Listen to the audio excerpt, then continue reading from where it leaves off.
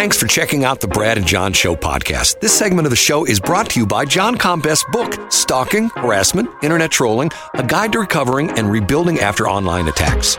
It's a great reference if you've ever been the unfortunate target of a social media attack. It's available on Amazon. Just search John Combest. That's C-O-M-B-E-S-T, John Combest, and the book will show up in your search results. Now it's time for another segment of the Brad and John Show. Can you handle it? It's me, Egbert, once again. I'm the new owner of this station. I went out and hired the best talk radio consultant, Jeff Allen from News Talk STL, and told him to hire the worst talent he could find. Jeff did exactly as I told him. Ladies and gentlemen, here are Brad and John. Well, you got to give Jeff Allen credit for doing what he was told to do, right? I mean, he was just told to hire the best, and here we are. I mean, no, it was hire the worst. That's right. Hire the worst. And he was also told, Brad, on your regard, to hire a well-meaning elderly man.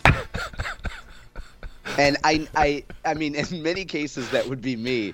But when I'm standing next to you, I think it's referring to you as my senior. So you were nothing if not a well-meaning elderly man, Brad. You know, when we get into John's top three, he normally talks about the state of Missouri and, you know, how all the things going in Jefferson City and congressional district races and all that kind of stuff.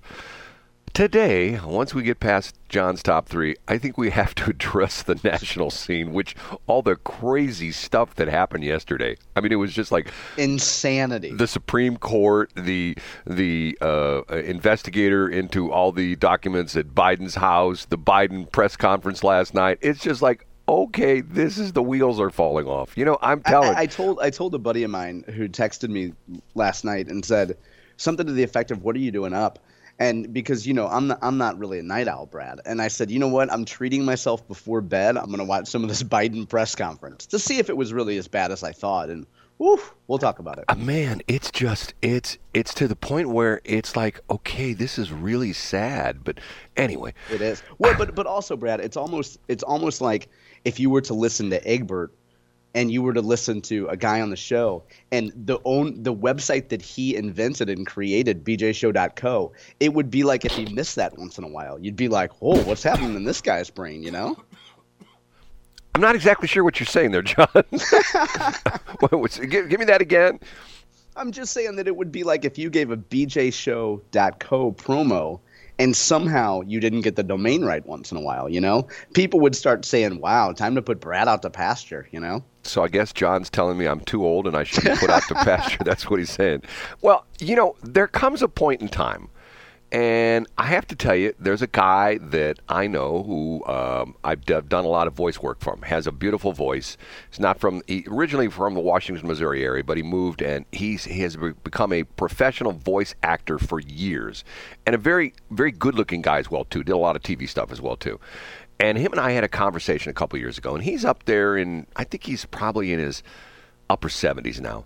And he still sounds good, still sharp as a tack. You talk to him, I mean, he's just, you know, you'd think you're talking to somebody who's like 25 or 30 years old. And he told me a story once that when he was like in his mid-50s, he decided to record a segment of him just reading some copy, and he keeps that as like as a reference copy.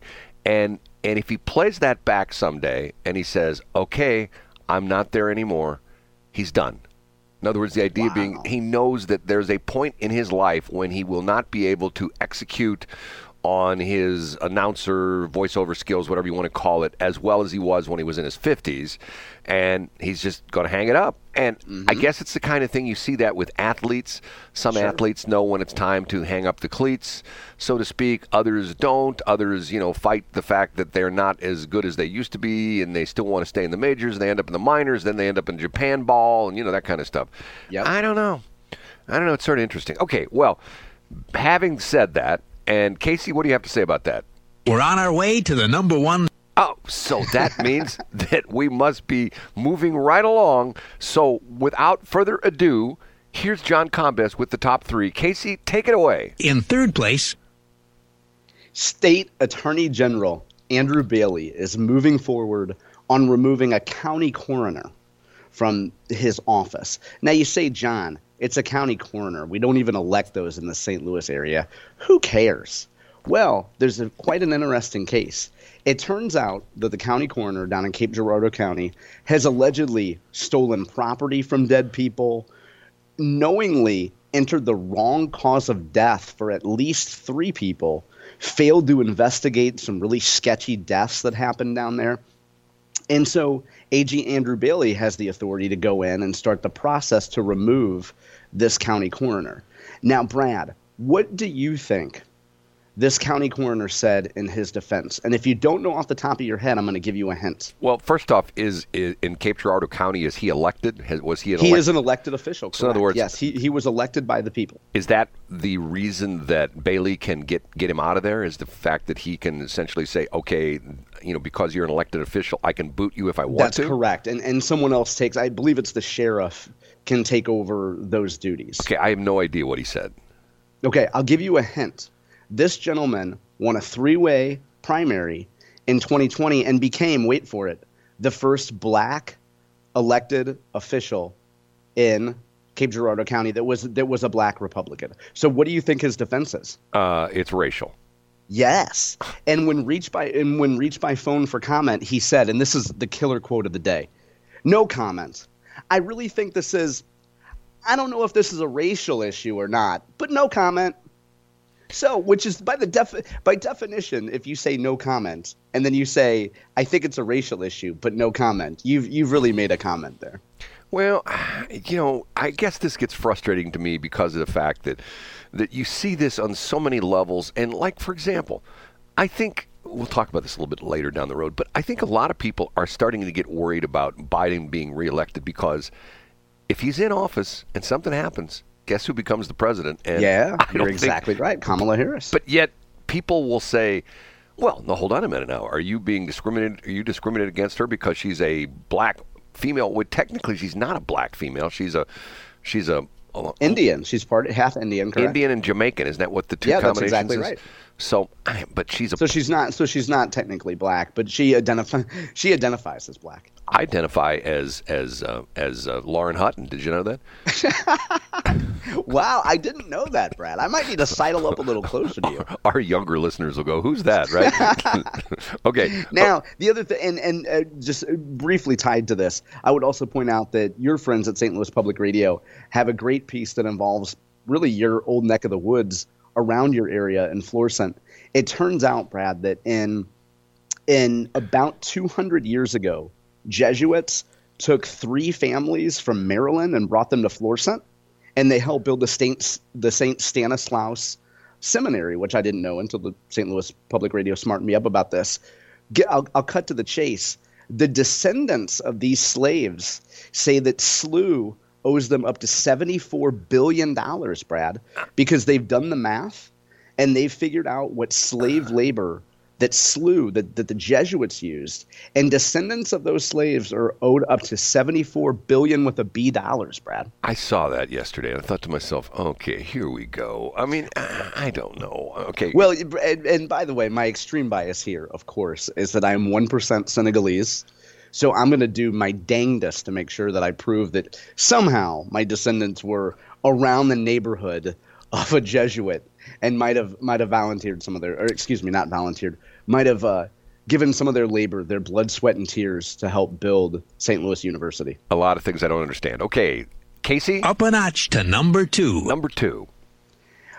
One of the proposed abortion petition ballot initiatives that was run by a, quote, Republican, unquote, has been dropped. A woman named Jamie Corley, who lives in University City, who identifies as a Republican, had proposed what she considered a moderate ballot initiative that would add exceptions to Missouri's pro-life laws.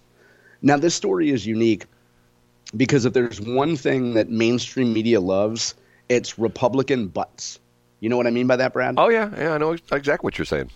So for folks who don't know, they love when you can go to somebody who says, I'm a Republican, but I hate Donald Trump. Right. I'm a Republican, but I hate Missouri's pro-life laws. As opposed to the Democrats who normally, if you're a Democrat, you agree with everything the Democrats say, no Correct, matter yeah. what. Right. Especially here in 2024. Right. So what's unique about this is that, and I'll give this woman credit actually, because she said, and sarcasm aside, I think it would be really easy for this woman, who got, by the way, a lot of flack from the most ardent pro-abortion people because they said she was a Republican plant. They said this woman was a sellout who was undermining women's rights. And this woman in her conversations with the media yesterday pointed out that she's willing to do whatever she needs to do after she drops her initiative to help advance pro-choice legislation. I think it would have really been tempting for her to, after she had been dumped on by so many of these pro-abortion people, it would have been easy for her to be petulant, to fight back. So truly credit to her, because in most cases, people like that would just seem to say, well, to heck with all you guys, I'm done. So she says she's going to help move this pro-choice amendment forward, help them whatever in their efforts to gather signatures. Well, once again, I've said it before and I'll say it again, like what's going on in Texas right now, okay? The Republicans, I say, shoot themselves in the foot when they come up with these draconian measures about abortion, to the point where if the doctor says to a woman, ma'am, you have a very complicated pregnancy, the baby is no longer viable, and the fact that that baby is still living inside of you could kill you, we need to have an abortion. And in Texas, they said, sorry, you can't do that. You know, that turns away a lot of folks that consider themselves pro-life and Republican. Right, because of the fact that it's to the point where it's like, okay, there has to be a reasonable point when you can do that. I mean, like, for example, you have, I mean, let's take the situation. And this is maybe apples and oranges, but let's say I walk into a bar and there's a guy that is in the bar that I don't like, and I pull out a concealed carry gun that I have with me and I shoot the guy and I kill him, okay? That's murder. But if I walk into the same bar and the guy pulls a gun on me and I pull out my gun and shoot him and kill him, it's self-defense, right? Right. So there's an exception. Once again, it's the same outcome. I've killed a guy, but there's a difference in the respect that I know people go like, that's a terrible analogy, in the Brad. circumstance. I get what you're saying. Right. And I think that's what turns off, quite honestly, I think that's what turns off a lot of Republicans. And that's why you see the media focusing as much as they can. That's why NPR takes those stories from Texas and does whatever they can to elevate the profile of those stories. Right. Because it shows the extremism of some forms of legislation. Right. And there is... It's sort of like interesting. A year ago, right about this time, I interviewed Sean Hayes. And you know who Sean Hayes is. Yep, that's right. And Sean Hayes was a high-flying banker, from the time he was in his 20s, and made literally hundreds of millions of dollars and became a very wealthy person. And then the economy collapsed in 2008, and he got involved and with some people he shouldn't have got involved with. Long story made short, he ends up in jail, okay? He comes out and he writes a book called The Gray Area or something like that. In other words, the idea being that most people live their life in the white area. Not racial, but the white area, meaning like, you live by the law, you're a good person, you don't cause any harm to anybody, and the black area would be you're a terrible person, you rob little old ladies walking down the street, you rob banks, you rape people, you kill people, you steal cars, that kind of stuff. But most of us live in the gray area. And the interesting thing for me is, I've said this all along, life is living in the gray area, because of the fact that most of us, if we say, well, I don't ever do that, well, it's just like, I'll give you a quick story, okay? A lady that I worked with who ran WCBW, which was the precursor to Joy 99, okay? One day she tells me a story. There's this convention called I think it's called the RBA, the Religious Broadcasters Association. And all the broadcasters that are, do religious formats, contemporary Christian, spoken word, whatever they want to call it. If it's religion, they show up at this convention. And she says she's going to check in at this hotel, which is going to be the place where, the convention's at and everybody's staying in the whole bit. And as she's in line, she hears her name. Hey, Linda. A guy from behind the counter comes out, and it turns out that this is a guy that she went to college with, and now he is the manager of this hotel. And so he's the head guy. Hey, you know what? Glad I didn't know you were going to. I didn't, because he didn't know what she was into, that she was doing this religious broadcasting stuff the whole bit. So he says, hey, how about we have dinner tonight? It's on me. Let's get together and catch up. So they have dinner, and he tells the story about they have this convention every year at this bar. Or at this hotel, and the bar business is like zero. They don't sell any alcohol. The bar, you can fire a rocket off in the bar and not hit anybody. But the room service alcohol goes through the ceiling. You know, so in other words, yeah. in other words, the religious people, they're not going to be in the bar, you know, tipping brewskis or slamming down jacks. They're going to be in their room tipping brewskis and slamming down jacks, because that wouldn't be proper for them to be seen drinking. You know what I'm saying? I do. And, you know, and that goes to so much of our society. Is one of my favorite words of 2023 was performative. It's all the efforts that you see of people that are purely for show. And in this era, they're for social media. Or in your case, Brad, at that point, you want to perform as though, oh, I wouldn't be in a bar drinking alcohol. Of course not. Exactly. But behind closed doors, of course they'll engage in that activity. Well, it was sort of like the crazy thing with, what was it? His name, Robert Kraft, the guy that owns the New England Patriots. Yeah. And he gets arrested at a massage parlor, like in some creepy little neighborhood, something like this. Like, okay, no, hold on a minute now. You are the guy that owns the New England Patriots, one of the storied franchises in the NFL. The guy's got money out the wazoo, you know, and to the point where, what in the world was he doing in a Korean, you know, essentially, you know, I mean, and let's be honest, it wasn't, there were massages going on, but there were more than massages going on. Right, I mean, right. What in the world's he doing there? You know, and God. Well, I think we know what he was doing. Well, yes, but the point being is, like, why was he there? You know what I mean? Yeah, I do. Well, unless, I mean, now a therapist would say that he wanted to get caught and he knew that he had to confront these issues at some point, so he engaged in risky behavior knowing he would get caught. Wow, that's deep thought. I think it's probably true. Is it really? Hey, speaking of deep, I have a Law and Order story at number 1. Oh, you know what? We got to do, hold it. We got to play Casey. I'm getting carried away. Okay, and now, The number 1. As a follow-up to a story of the last couple days, the resolution, it appears, of the altercation that a protester had with Secretary of State Jay Ashcroft. Yeah. Guess what? Drum roll, Casey. Well, Casey doesn't have a hold drum on, roll. hold on. Neither The number 1. neither Jefferson City Police nor Jay Ashcroft are going to press charges against the gentleman, and I use that term loosely, who was involved in an altercation/disturbance with Jay Ashcroft. No charges, Brad. The man was detained but was never charged.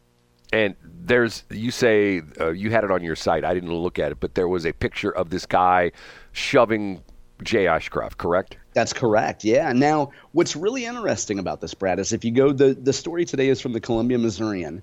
There is no video that exists, as far as I've found, of the altercation, but the Columbia Missourian took a collection of still photographs and pieced them together and put it on YouTube. It looks like you're watching the Zapruder film. What's it called, Zapruder or Zapruder? I always get that wrong. Yeah, Zapruder film.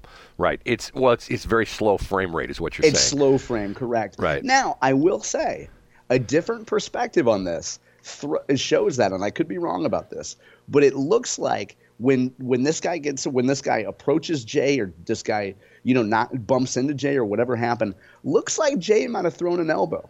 Really? Yeah, surprised by that. Interesting. And it's hard to tell, you know, like when you're looking at frames and you think of the difference that a quarter second or a half second could make, but looking at the way that Jay's arm is moving, so Jay appears to either be trying to move this guy's arm away or something, or he's throwing an elbow. I don't know. I would suggest people go to my website today, click on the Columbia Missourian link, and decide for themselves. Okay, which reminds me of something. When we start our second segment, our segment B, remind me, I put it right down here, shoplifter. Let me tell the shoplifter story, okay? Oh, yes, okay. Which is interesting because of the fact that sort of along the same lines of that, because let's be honest, Jay, can I be really honest with you? I know you're a fan of his. I think the guy looks like Neville Nerdley. You know what I mean? I do, yeah. And you know what? Like, I'll be a little bit more blunt. Think of the number of men that walked past this group of protesters, and they chose Jay as a target. Right. He looks like he doesn't look like the kind of guy that's going to fight back. You know what I'm saying? You're right. He looks like the kind of guy that he's going, you know, if you gave him a shoulder, he'd go, "I can't believe you did that. Leave me alone, you heathen." Yeah, that's very inconsiderate of you. Right. Whereas somebody like Brian Nieves would have decked him, but that's a whole other story. Well, Brian would be on charge for murder. Right. Let's be honest. Thanks for checking out the Brad and John Show podcast. This segment of the show is brought to you by John Combest's book, Stalking, Harassment, Internet Trolling, A Guide to Recovering and Rebuilding After Online Attacks. It's a great reference if you've ever been the unfortunate target of a social media attack. It's available on Amazon. Just search John Combest. That's C-O-M-B-E-S-T, John Combest, and the book will show up in your search results. Now it's time for another segment of the Brad and John Show. Can you handle it?